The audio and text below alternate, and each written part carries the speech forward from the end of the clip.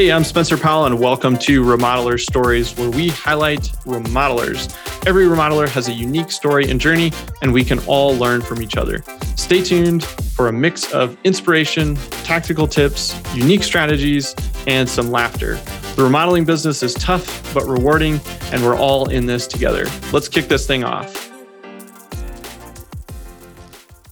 Before we get into today's show, let's talk about our show sponsor, Remodeler Growth Community.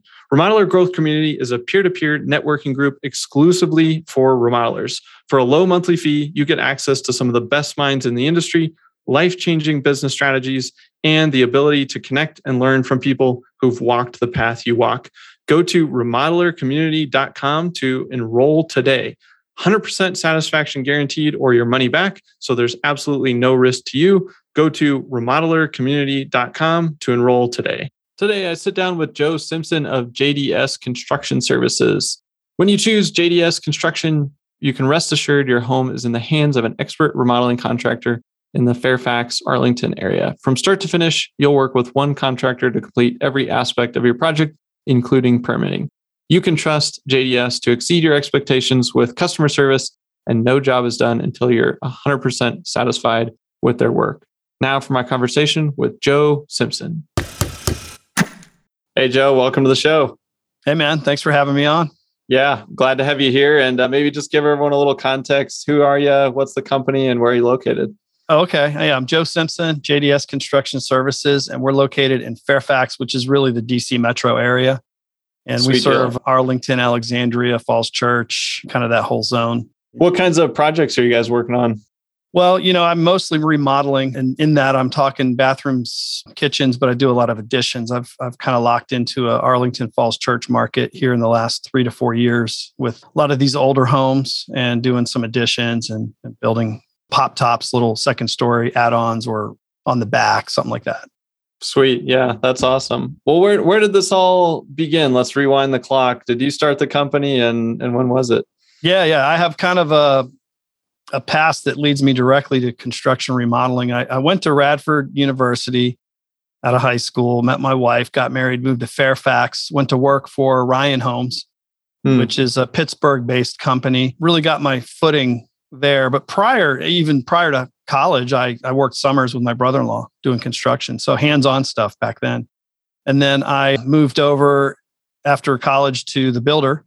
And I was a superintendent for a few years, and I was kind of tracking for their management line, which was you'd go like production superintendent, then you'd go costing, which they called a SAM, special assignments manager, which was the catch-all, do everything position in the office. Yeah. And then after that, it would be sales and then sales manager or production manager. And then after about 5 or 6 years with Ryan, I decided to move companies to a company called Syntex Homes. They were around for quite a while. Then they got bought out by Pulte. But I had the heyday with Syntex I was selling homes in the late 90s, early 2000s. So right on. That was order taking back then. Yeah. And then 2008 came along. And what happened there? Put a damper on everything. Well, all my investments were real estate. My home sales, was all real estate related. Most of my stock was real estate related. So I got the wake-up call that you shouldn't put all your eggs in a basket. So I divested a little bit my investments. I had some money saved and I always wanted to do something on my own. So I started my business, JDS Construction, with a focus on commercial, believe it or not, when I first started. Gotcha.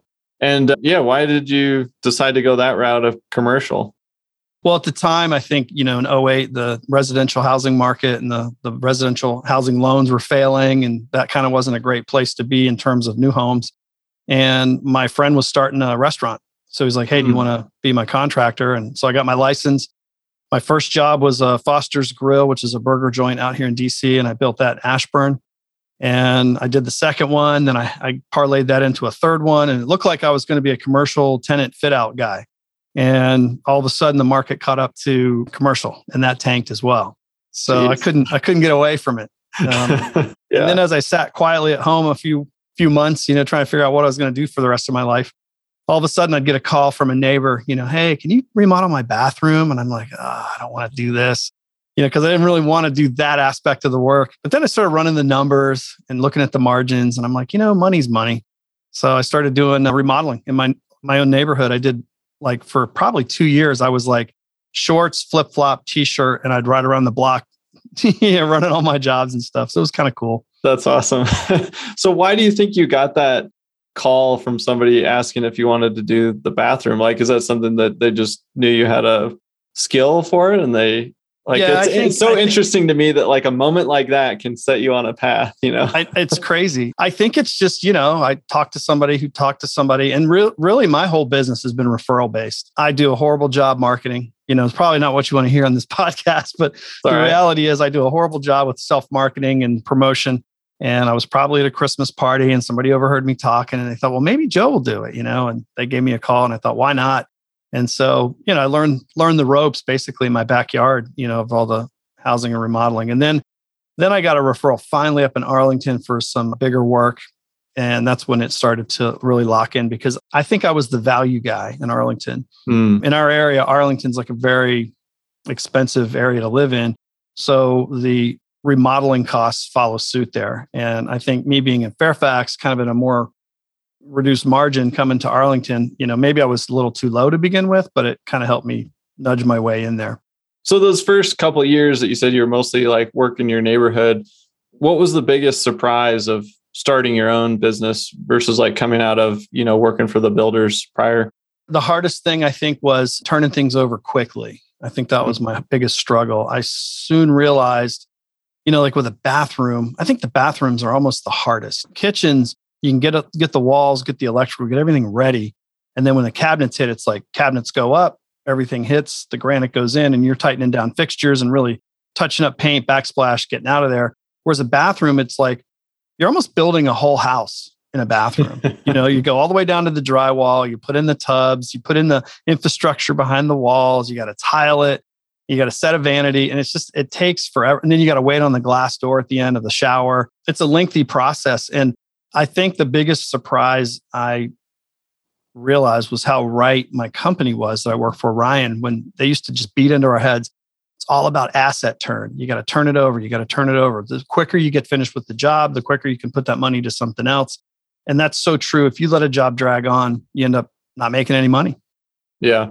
Oh, that's a good lesson. Yeah. So I guess as you navigated through the next few years, you said you started working up into Arlington. I think you said it was like, did you try to get away from bathrooms or did you always kind of, it's funny. I vacillate and it seems like every year I go in and out of two modes. The first mode is, I'm tired of these big additions. They swallow me up. They keep me busy for so long. I'm tied up. All my resources are there. I just want to do these onesie twosie baths and do something easy that I can do in like 10 days to 15 days.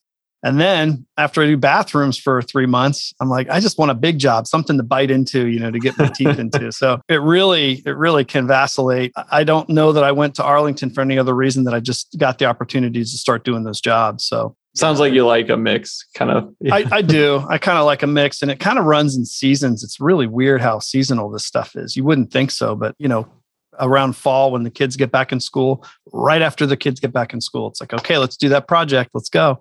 Yep. Knock it out before the holidays. That's right. That's right.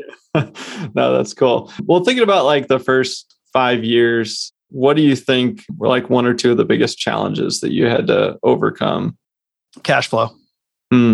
That's the number one, because, you go from getting a deposit for your money every 2 weeks with a company to now you don't. And it literally can come down to, and I think, you hear all the stories, you kind of brush it off like, it doesn't apply to me. People say, if you can survive 7 years, you'll make it, or 10 years, you'll make it. And it's so true. Length of time, you start to callous to the ups and downs. And the first thing I kind of learned was, look, sometimes you're going to finish a job, you're going to get a draw for $20,000, but it's not here today. And you have a mortgage that's due on Monday. So there's only two things you can do between now and Monday to get money. You can sign on new work and get a deposit, or you can finish this work and get the rest of the money. But if there's something that's keeping you from finishing the work, you may not have a choice. So you'd get in these situations where you don't have any new work coming in. You're not able to finish the work to draw the money to pay your bills.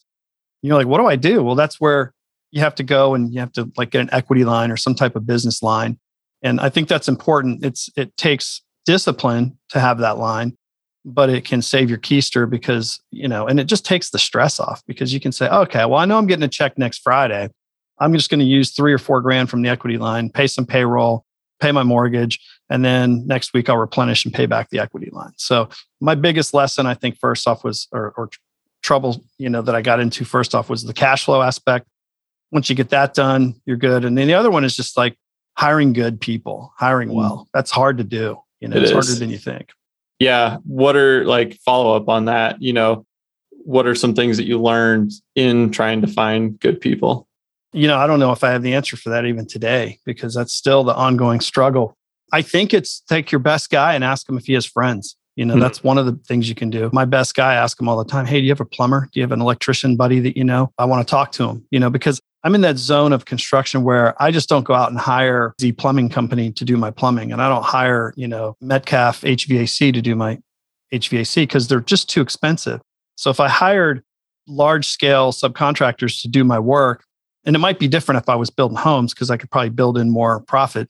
But on these smaller jobs, you really need the guy that does the work. And so that's the hard thing to find is the reliable guy, because they're either the guy for one of two reasons. Either they like their independence and they're still a good quality worker, or there's a reason they're the guy. They're not working for the big company or something, So I think asking the people that work for you if they have referrals that you could use, and you just have to kind of watch them and pay attention to how they act. Their character means everything, their punctuality. You'll know right away when you get a good one or a bad one. The guy that beats you to the job, the guy that's there with all the stuff, the guy that's kind of making you get the job ready for him because he's not happy with what he's starting with. He'll tell you like, hey, this needs to be like this. You're going, oh, this guy might be a good guy, So nice. Not that I want him to do my job for me, but sometimes they put you in check. That's good. Yeah. You can tell they have some standards and that's what you want. Yeah. Yeah. Hey guys, I know that if you listen to Builder Funnel Radio, you are hyper aware of the fact that the way people shop and buy, it's changed dramatically over the years. And for the last 10 years, really since I started doing all this, helping my uncle's remodeling division scale up from about 2 million to 10 million, we've been helping remodelers and builders and contractors all over the country really refine their marketing systems. And I recently decided to kind of bottle all of that up into my first book. And that book is called The Remodeler Marketing Blueprint. And you can pick up a copy by going to the website, remodelermarketingblueprint.com. You can also search for it on Amazon or wherever books are sold online. But I highly recommend you go over to the website because we've got some cool book bonuses that go along with that if you pick up a few extra copies for your friends and colleagues or your teammates. So it would mean a lot to me if you've been listening to this podcast for a while or even just a few episodes. If you've ever gotten any value out of it, head over to remodelermarketingblueprint.com and snag your copy today. All right, let's get back to the show.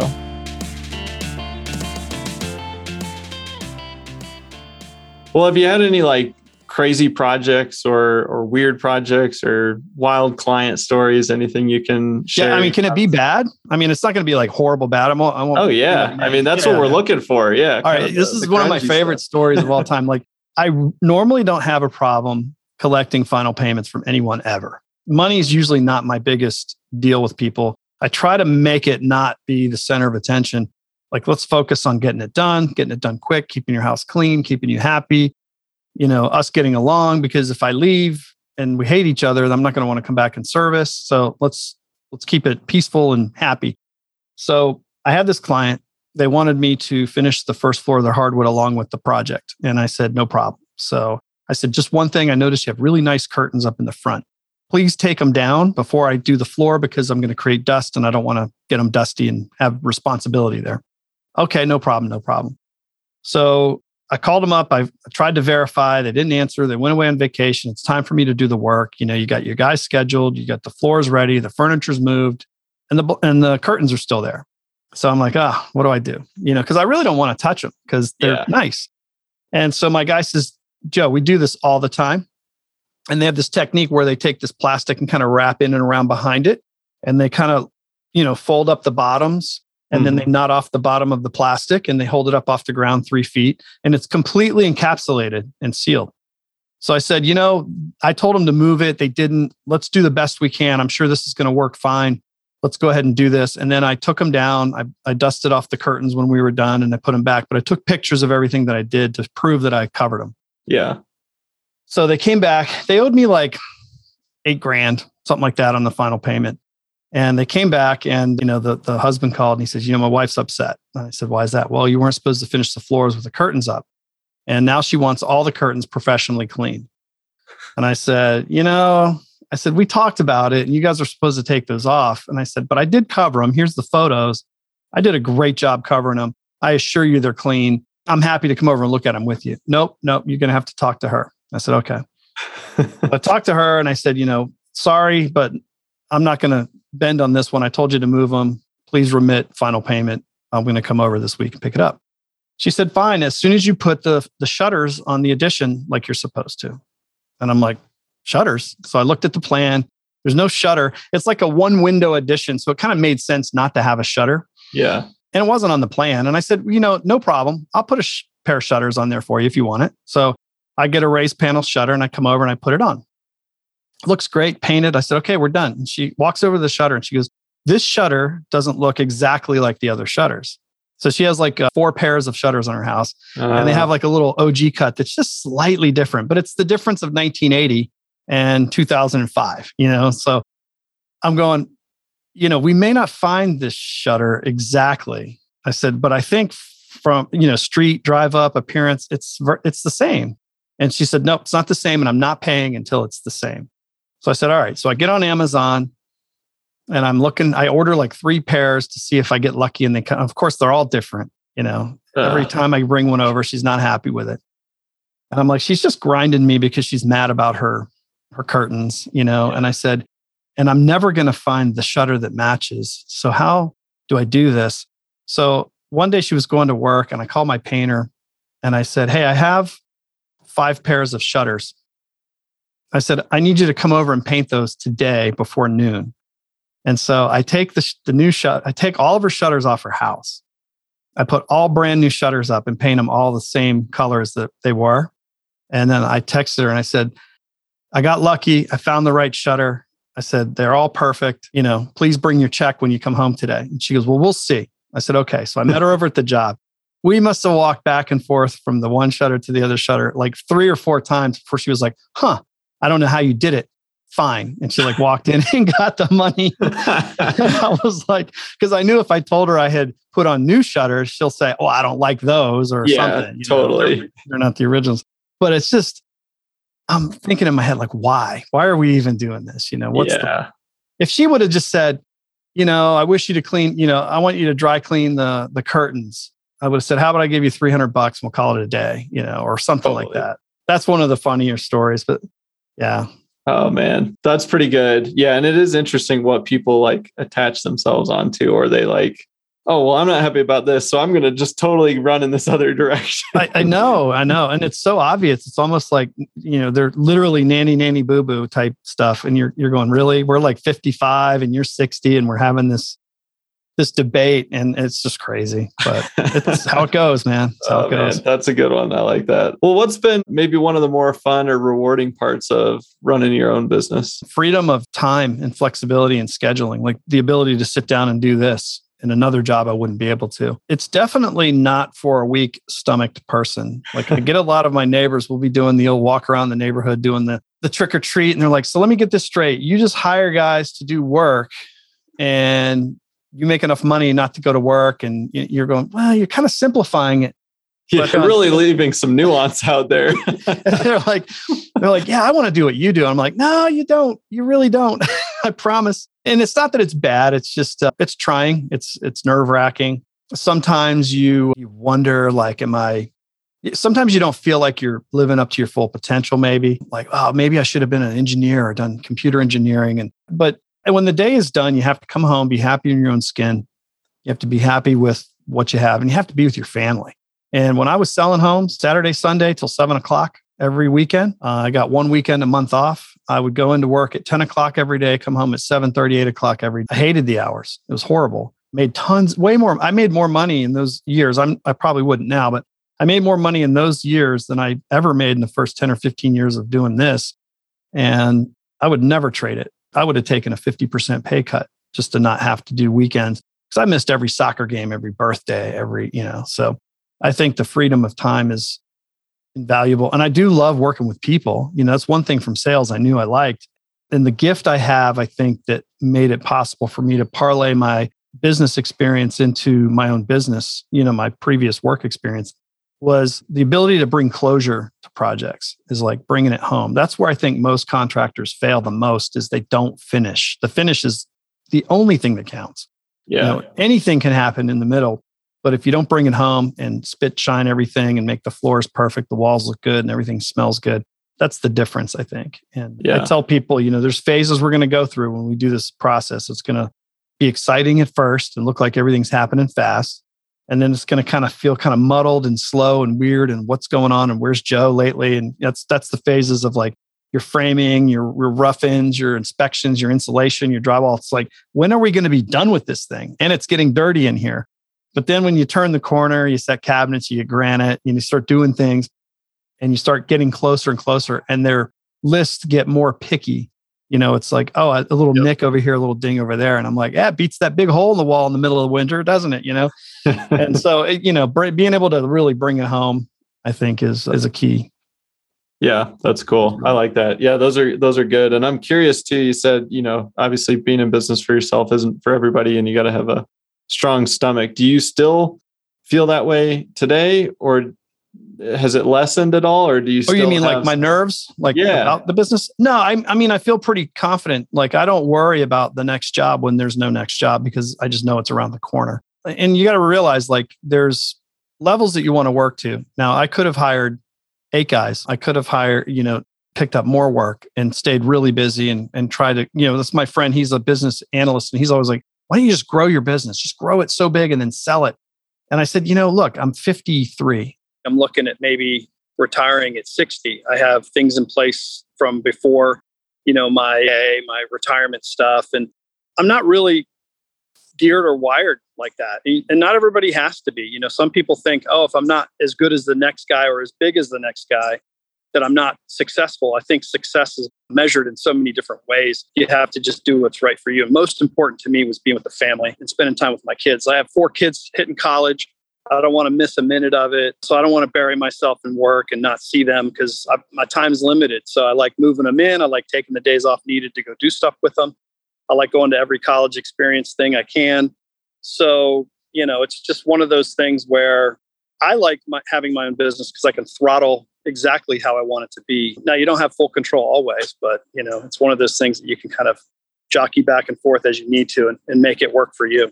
So I don't know if it was a little too weird or fluffy, but it's kind of my take on it anyway. Yeah, I think there's a lot of truth to that. Like, that is one of the perks. It comes with its risks of having your own business, is that you can decide, right? You can decide if you want to say, yep, I want to put my foot on the gas and go, or, hey, actually, this kind of balance for me works for my life, and that's a choice you get to make. So I tend to agree with that. Well, a couple of questions, Joe, to wrap us up. I guess, what do you think are like 1 or 2 really big challenges that the industry is facing right now that we all need to be thinking about and working on solving? From what aspect? Just any, or from anything that you're seeing? It could be, things that, like, as business owners, we're really facing some big challenges, or just that, like, things the industry needs to change to serve the customer better. Just anything that's coming to mind that you're kind of seeing. I think the supply chain stuff was kind of a COVID-related, temporary, at least I hope it's temporary type of thing. But I guess, some of the biggest challenges that I see for me, is just making sure that when I deal with people, their expectations are in check. Because I think a lot of times people in today's world are dealing with the online aspect of everything. I think the biggest challenge is keeping that ground contact, that personal connection, and keeping people in tune to the fact that, like, look, this is still a grassroots kind of business. It's a hands-on. And some things are just always going to be that way. And I think one of the biggest challenges is trying not to take something like this and streamline it to the point where it's just PERT and CPM charts and a bunch of schedules and a bunch of stuff, because it all sounds great in jest. But when it doesn't work, that's when guys like you and me matter, and we bring it home and keep the people happy and keep the workers working and things like that. So, I don't that was a great, clear answer, but it's just one of the things that I see a lot. Yeah, no, that's great. And yeah, my final question is just if you could pass along like some words of wisdom or a final piece of advice to other remodeling business owners, what would you want to leave them with? I think the most important thing is to actually put yourself in the person's shoes you're working for. When you have a house torn apart or a roof halfway off or gutters taken down and you get a thunderstorm and they call you and say they've got water in their basement, you got to be that person willing to just get up and go help them fix it, on the spot. You have to just keep that empathy and sympathy with people, because if you don't, you're just going to be that contractor guy, that everybody has that problem with or that issue with. So I think really tuning into how people feel about things and trying to recognize that is crucially important. And then the second piece of advice is don't think if you start your business like, hey, I'm going to get things rolling, everybody's going to work for me, and then I'm going to get my boat and I'm going to go fish, and have fun. I'll just answer phone calls. No way, man. When you start your own business, be prepared to work way harder than you worked when you worked at any company or any office job, because it's just, you got to be in the car a lot. It doesn't mean you have to shovel dirt and rocks. I'm just saying, you're going to be driving around a lot. You're going to come in at 5 and have to make that phone call that lasts an hour at the end of the day, or you're going to have to call in those 3 inspections at 8:30 at night you forgot about. There's always just something. And one thing that I do is I have my phone on all the time, because I have people that could legitimately have emergencies and I don't want to be the guy who's not available. So I think you just have to be empathetic, sympathetic, and be ready to engage heavily. That would be the biggest thing of advice. Yeah, that's good advice. Yeah, Joe, I really appreciate you sharing your time and your story with me today. Yeah, awesome. Thanks for tuning in to Remodeler Stories. Don't forget to subscribe to the show and leave us a review. Every month, we pick a winner and send out a free copy of my book, The Remodeler Marketing Blueprint. Just leave a review over on iTunes to enter to win. See you next time.